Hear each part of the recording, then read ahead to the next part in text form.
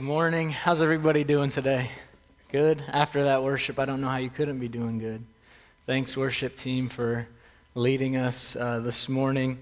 To be honest with you, I don't know about Dwayne, how he feels, but I know that I feel much more fortunate to be here preaching this morning than to be riding a bike hundreds and hundreds of miles.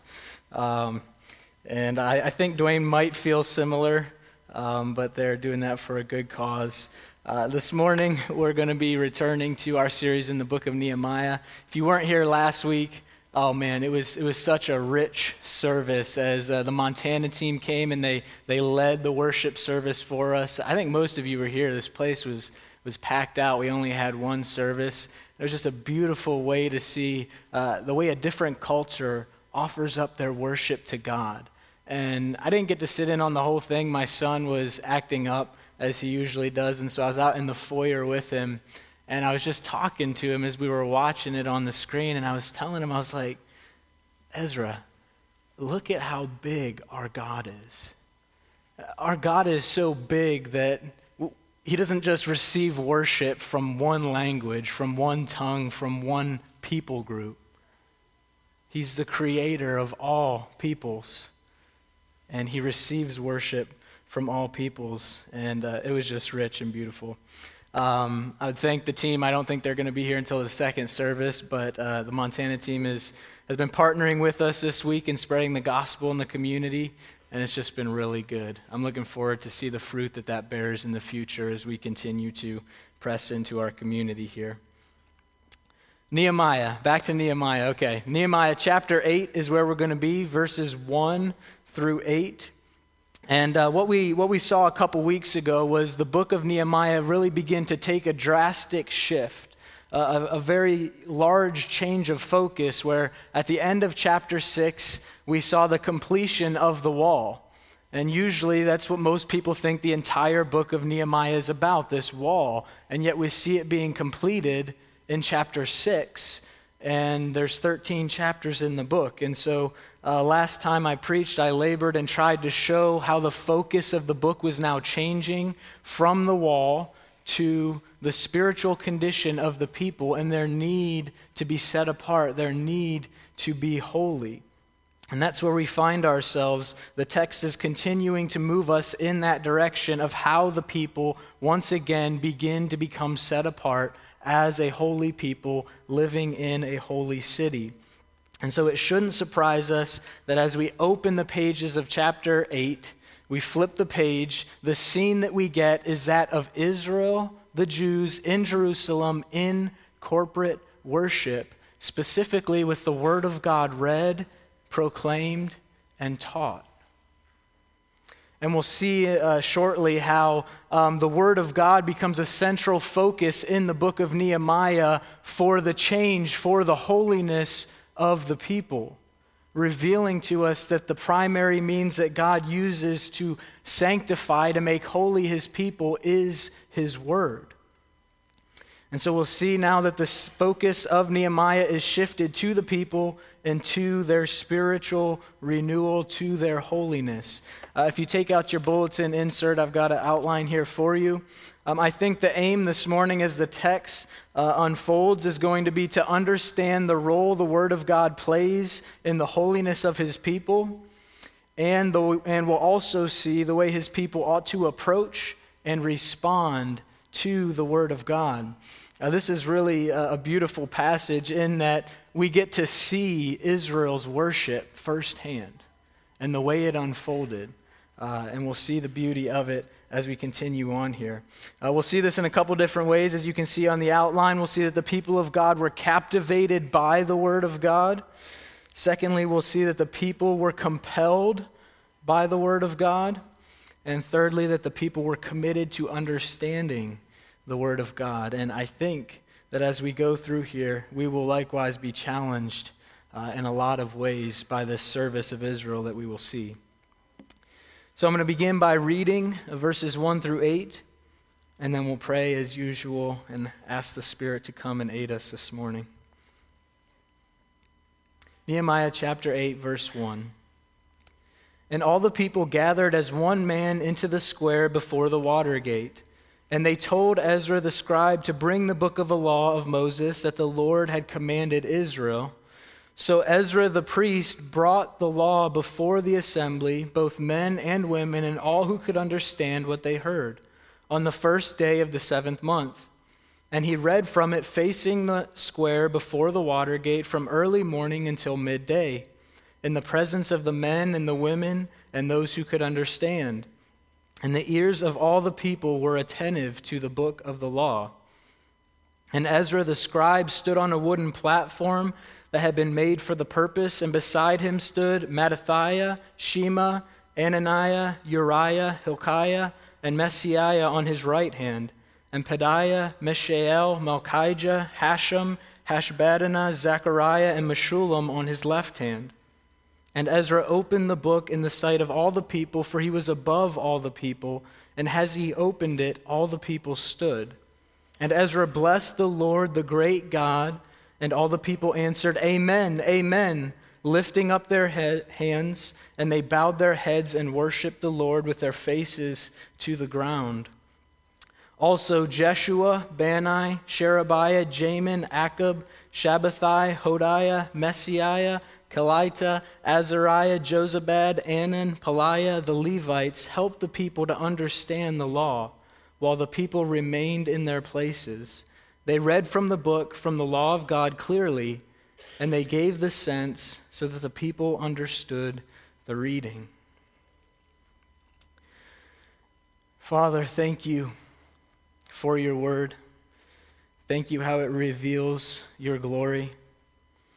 I pray this morning that your Spirit would come and would open up our hearts and our minds, make our hearts soft to receive your word, and begin the work of transforming us as your word goes out. I pray this all in your name, Lord Jesus. Amen.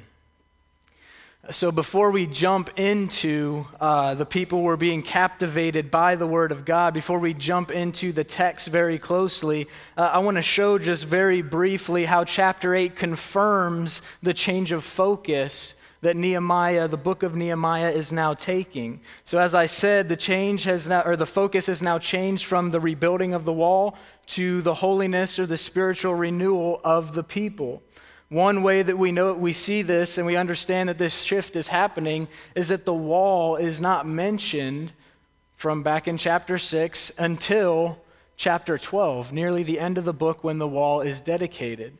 So simply the lack of mention of the wall shows that a shift has taken place and that the focus is off of the wall. The second thing we see just reading through this text is that as I read it, you might have noticed that Nehemiah's name is not mentioned at all. Now, Nehemiah was the head man in rebuilding the wall, but now as the focus has shifted to the spiritual renewal of the people, who takes the center stage? Ezra, the priest, the one who would be leading the people into holiness, the one who would be reading the law and teaching it to the people. So we see that this shift is taking place, and as I said already, chapter 8 reveals that the primary instrument God uses to make his people holy is his word. And we'll get into some of that as chapter 8, verses 1 through 8 unfolds this morning. But as it continues on through the remainder of chapter 8, we'll see that in greater fashion, how the word of God is making holy his people. But now as we dive into the specifics of the text, beginning with verses 1 and 2, we see that the people of God desired to hear the word of God. And this is interesting. Israel wasn't waiting for the priests, wasn't waiting for Ezra, wasn't waiting for the Levites, the spiritual leaders, to come and initiate a worship service, a service where the word of God would be preached and taught, but rather the people themselves go to Ezra and say, bring out the law. Bring out the word. We want to hear the word of God.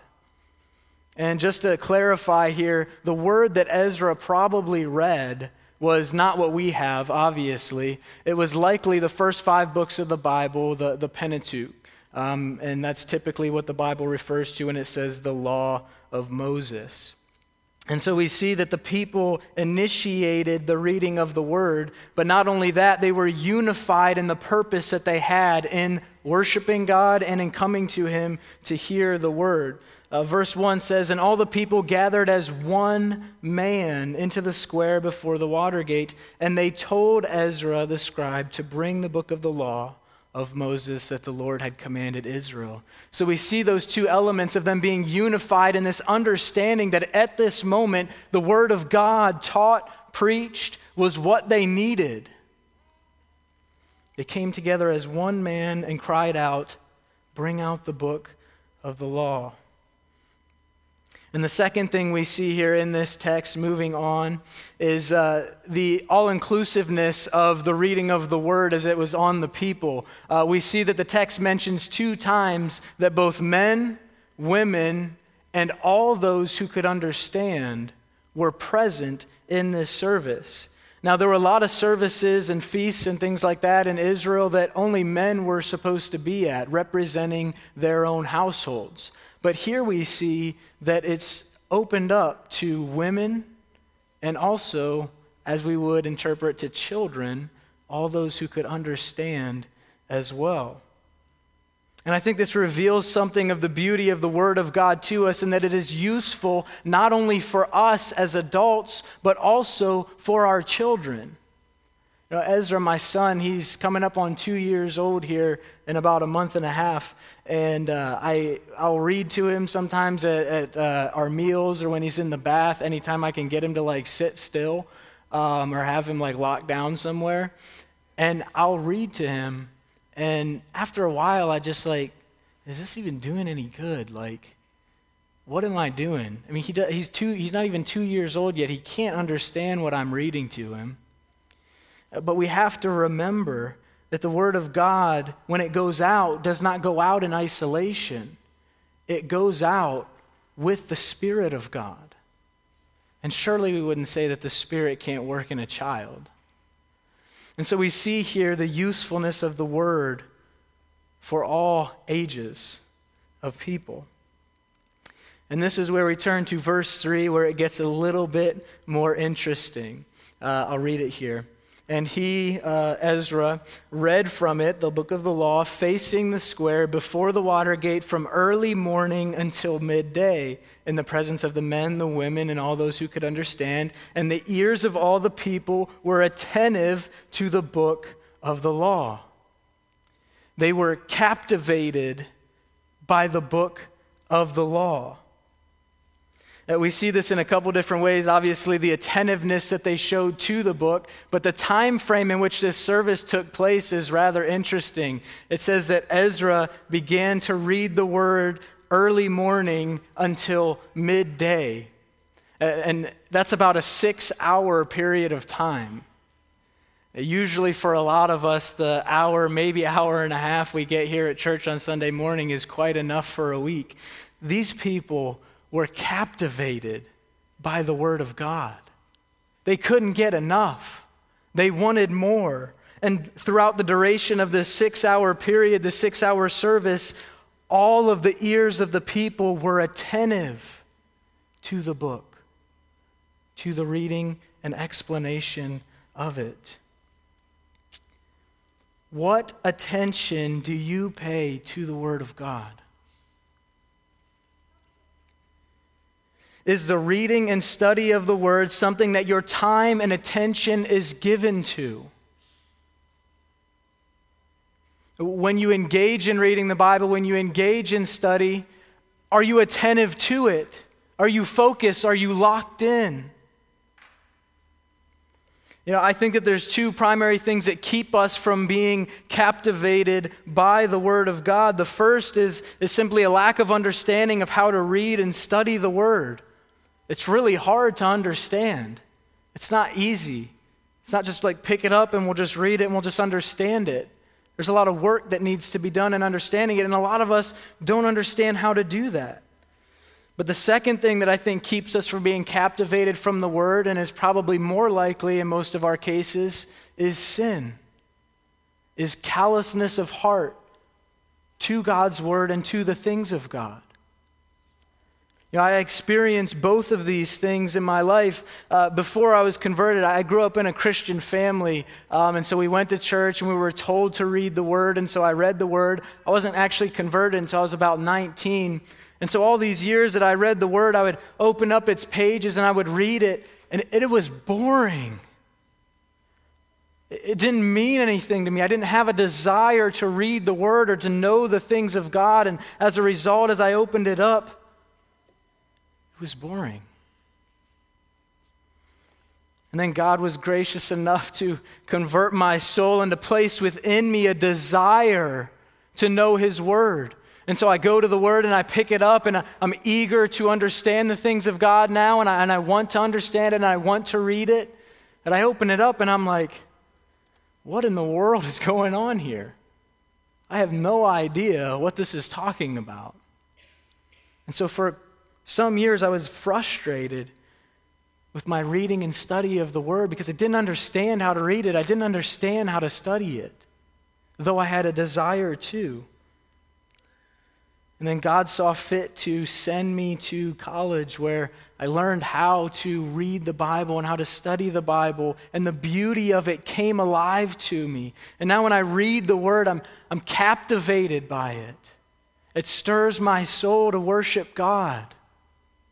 But there's still times when sin creeps its ugly head in my life, and I put the Word of God down and I don't want to read it.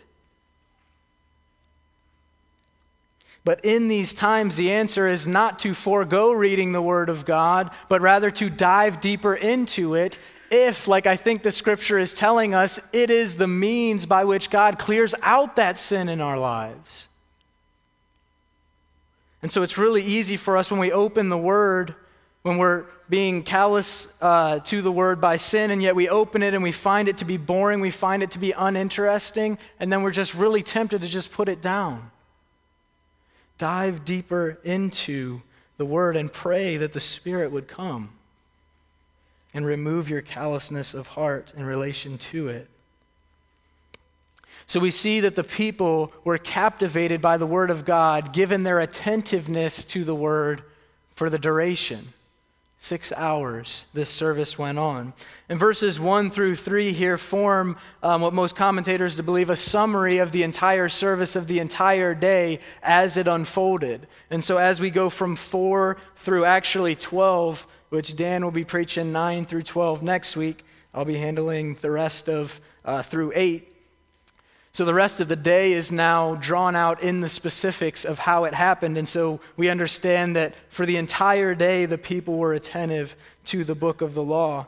And now we'll begin to see the specifics of how it captivated them and what it compelled them to do. We'll see this beginning in verse 4. Verse 4 says this, the beginning, "And Ezra the scribe stood on a wooden platform that had been made for the purpose." And then we see yet again the list of names. I know it really tickled you guys to hear me say all those, but I'm not going to do it again. These men were standing beside Ezra, likely helping him read the Word. And so we see that he was standing on a wooden platform that had been made for the purpose. And so from this, I draw that the Word of God compelled the people of God to submit to God. Well, how do we get that? He was just simply standing elevated on a wooden platform. Now, we understand the practical matters in which this would have had on the people. Like, obviously, it's a large group of people, and so the person reading and teaching from the Word needs to be elevated so they can see him, and also so that his voice can project. They didn't have speakers like we have. They needed to be able to project their voice, and so elevating them up would have done that. But I think that something more is going on here when it talks about the Word of God being elevated above the people of God. Ezra, the one bringing the Word, was lifted up. And you see in the structure of most churches, well, what do we have here? Well, we have a stage leading up to where the Word of God will be read, where the Word of God will be preached. Now, there's a very practical sphere of that, which I already talked about. You need to be able to see the person. You need to be able to hear them well. But what does the reality of the Word of God being elevated over the people say visually about its authority over the people. I believe that having the Word of God raised above the people in this instance, and every Sunday as we come and we hear the Word taught and we hear it read and we hear it preached, that it's a visual reminder of us of its authority over our lives. And by being willing to sit under it, you show your submission to it in a way. I remember the first time that I went to a church service in a movie theater, and by this story, I'm not trying to say that having a church service at a movie theater is wrong. Let me make my point here. So we went, and obviously a movie theater is quite the opposite of what you see here. The people are raised up, and the stage is really down low, and you have the screen behind you. And I remember as I was sitting there hearing the word, I don't know, for some reason the Spirit impressed this upon me. As I was hearing the word preached, we as a congregation sitting above the word, it felt really weird. It felt really strange for us, God's people, to be elevated above the word as if we were authoritative over it and not the other way around. I don't know if you've ever been to a service like that or been in a church where the architecture is a little bit different. But that was something interesting that I felt, and it just felt awkward. It felt like this isn't the right way to do it. I don't know if that was just tradition or what I was used to. But I think that there's something to be said for the Word of God visually being elevated above the people, revealing its authority and therefore their submission to it as they heard it preached. So what does it practically look like for us to submit ourselves to the Word of God? What does that look like on a practical sphere, everyday life as we go about our lives? Well, first and foremost, do you acknowledge that the Word of God is authoritative over you as a Christian? Do you acknowledge that what's written on these pages are the very Word of God to you? And when you study the Word, are you actively looking for ways to conform to its commands? Because true submission isn't expressed in us just sitting under the Word, but it's acting in light of the truth of the Word. When you take things into your mind, do you analyze them based on the truth of Scripture? Do you have this biblical lens through which you see your entire existence? The reason you exist, your job, how you interact with your spouse, how you lead your children, what you do with your children, how you teach them, what you teach them. The things that you think, the things that you say, the things that you do. Are they all informed by the Word of God? This is what it looks like for God's people to be submitted to His Word. And as we'll see as the day unfolds in later sermons, but a bit here as well, that this happens to the people. They submit to the Word and they begin to act on what they see commanded in it. Secondly, we see that the Word of God compelled the people of God to revere God, to show reverence for Him. Verse 5. And Ezra opened the book in the sight of all the people, for he was above all the people. We see that again. And as he opened it, all the people stood. So as Ezra began to open the scroll, it was a scroll that didn't look like this. So he's unrolling the scroll and all the people can see it. The people are compelled to stand to their feet. Well, what does that tell us?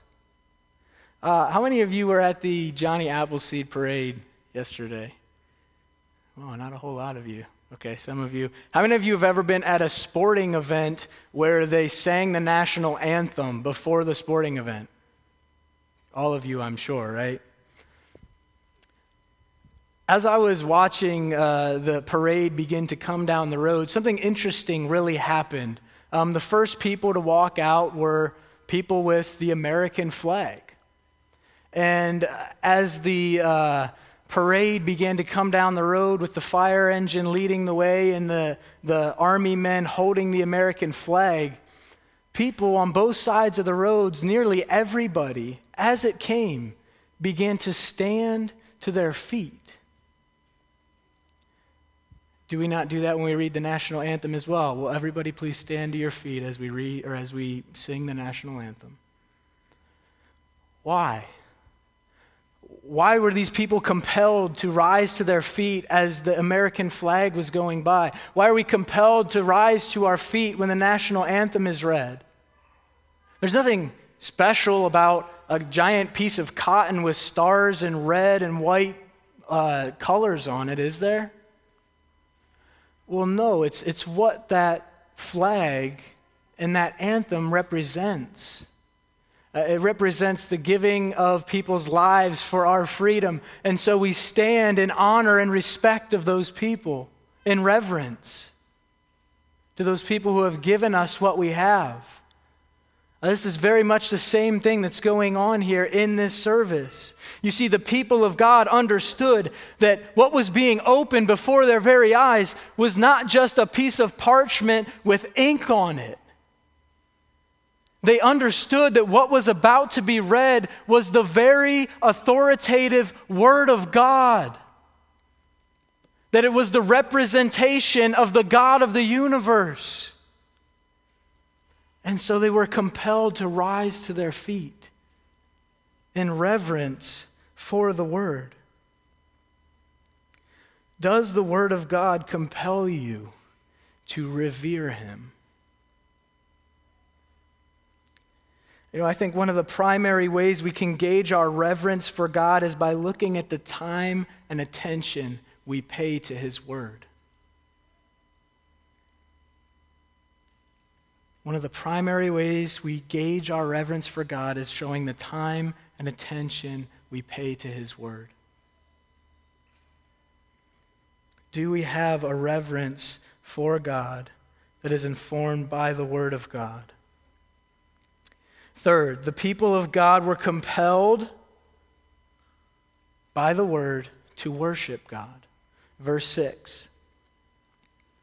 And Ezra blessed the Lord, the great God, and all the people answered, Amen, Amen, lifting up their hands, and they bowed their heads and worshiped the Lord with their faces to the ground. When I read through this, I was thinking, what did they hear? What did they hear read? What did they hear said by Ezra that compelled their hearts to worship God? I think the text gives us a couple pointers. The first is Ezra says that Ezra blessed the Lord, the what? The great God. And so we see in general that it was upon contemplating the nature and character of God that He is great that stirred their hearts to worship. But I think that the text gives us even a little bit more detail as to the particular points of God's nature which stirred their hearts to worship. Ezra uses the phrase, the Lord, 2 times in all caps. And whenever you see the name the Lord in all caps in the Old Testament in Scripture, the name that's being used there for God is Yahweh. And this is really significant because it shows us where their hearts were pointed when they bowed and worshiped to God. Now, see, for us to hear Yahweh, it probably doesn't mean that much, but to a Jew, Yahweh is the covenant, personal name of God to His people.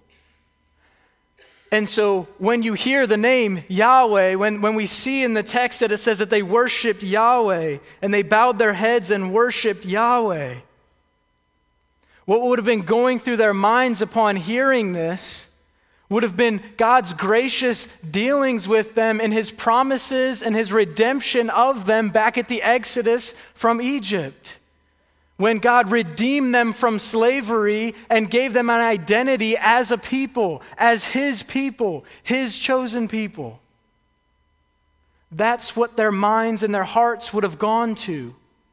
Their redemption and identity in Christ, His gracious dealings with them from the beginning. The Word of God reminds God's people of their identity, who God has made them, which draws their hearts into worship. You think about the difference in what the Jews knew of God, which what Ezra was opening up was likely, as I said, the Pentateuch, the first 5 books of the Bible. They maybe had a little bit more at this point. And what we know of God, having the entire canon, Old and New Testament, everything they had and so much more, you see, they understood their redemption, but only in part. They understood their identity in God, but only in part. They were continually looking forward to what we now possess, namely the full revelation of our redemption and identity in Christ. Somebody say amen. Thank you. We understand fully the redemption that we have.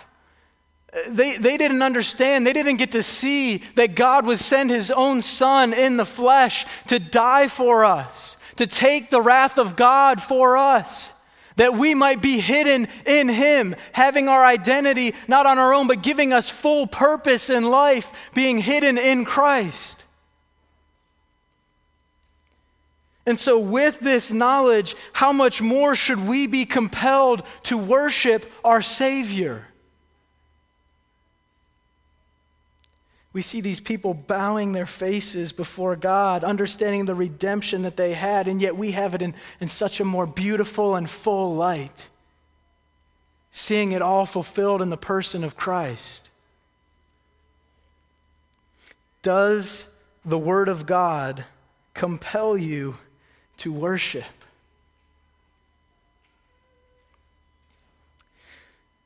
And we see here most likely what captivated the people for 6 hours, recalling their redemption and their identity in the God that chose them. The Word of God captivates the people of God. It compels them to submit to him, to revere him, and to worship him.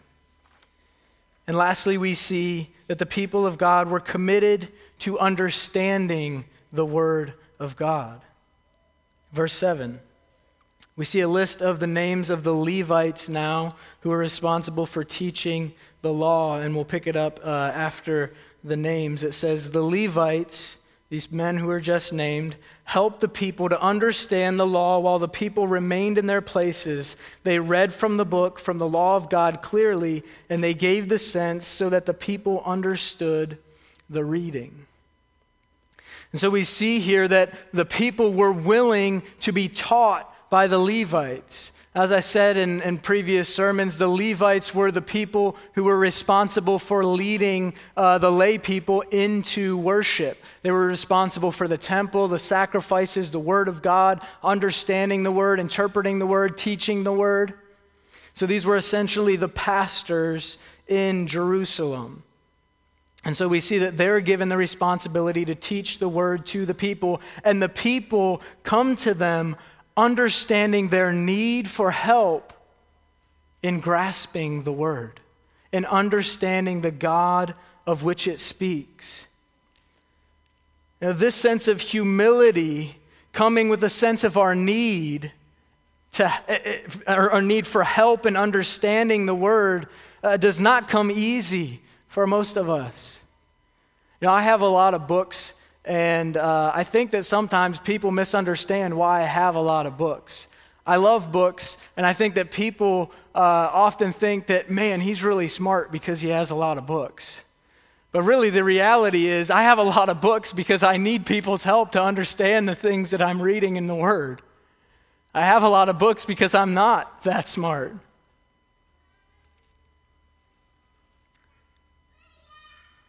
This is the spiritual posture that we should bring to the reading and studying of God's Word, namely one of humility and understanding our need for help in grasping the things of God. It is when we come to Scripture with a heart of humility, understanding our need, that God is most pleased to reveal himself to us. God isn't interested in revealing to himself to some arrogant fool who thinks he understands God fully and can grasp his word fully.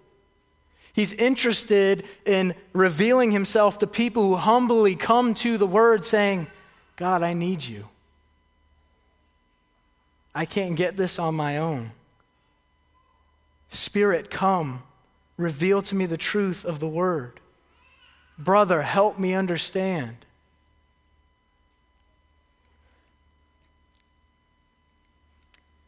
The people were willing to be taught by the Levites, revealing their humble attitude towards their need for God. And then we also see that the people were committed to the hard work of understanding the word. I'll point back to the duration of the day, 6 hours. We don't see people, though it's possible that it would have happened, it's not recorded in the text. We don't see people saying, I'm done with this. This is too hard to understand. You know what? I don't even need your help. I get this on my own. It's been a really long day. I'm ready to go home now. I'm not going to stick around for the remainder of it. We see a deep hunger and thirst for God that the Jews here could not get enough, and that they were committed to doing the hard work of understanding the word. When I was in college, we would obviously have long days where you'd have like 4 classes or something. All of them were 2 or 3 hours apiece. There were days when I would go home and my head would just be throbbing, because understanding the word and the things of God is hard to do. We must be people who are committed, who are thirsty, who are hungry for the word. And on the whole, as I was looking at this day, I was asking myself, what was the desired result? What was the desired result that the Levites were wanting to see? What was the desired result of the people? I believe that the desired outcome was holiness, was obedience to the word of God. I believe that's what they wanted to come about. And we see that it will come. To summarize, believers ought to be captivated by the word of God. The word of God compels his people to submit to him. The word of God compels his people to revere him. The word of God reminds his people of their redemption and identity, which should compel them to worship him. The people of God should approach the word of God with a sense of their need for him. And lastly, the word of God is the instrument that God uses to make his people holy. Now, we don't see any mention of the Spirit here. And so it's vital that we bring in an element of the New Testament, which is not mentioned here. And I mentioned it earlier, that when the word goes out, when we study the word, when the word is preached, when it is read, it does not go out in isolation. It goes out with the power of the Spirit to transform hearts behind it. We see this in the New Testament. John 17:17 says this. Jesus is praying to his Father, sanctify them, God's people, in the truth. Your word is truth. The sanctifying nature of the word we see here in this text. 2 Thessalonians 2:13 says, but we ought always to give thanks to God for you, brothers beloved by the Lord, because God chose you as the first fruits to be saved through sanctification by the Spirit and belief in the truth. So we see the element of the Spirit being involved in the sanctification of his people. And these two things come together to transform God's people. As we are in the Word and as we are relying on the Spirit to work in us, he begins to transform our hearts through the truth of the Word, making us a holy people. If we desire to be made holy, which every Christian should, we must be a people who are committed to the Word and reliant upon the Spirit to transform us through that Word. before you open the Word and read it or study it, you should be crying out to the Spirit. Spirit, tear down the biases in my heart and in my mind. Tear out the callousness that would keep me from being captivated and keep me from submitting to your word. We need to be reliant upon the Spirit to move in us when we approach the Word of God.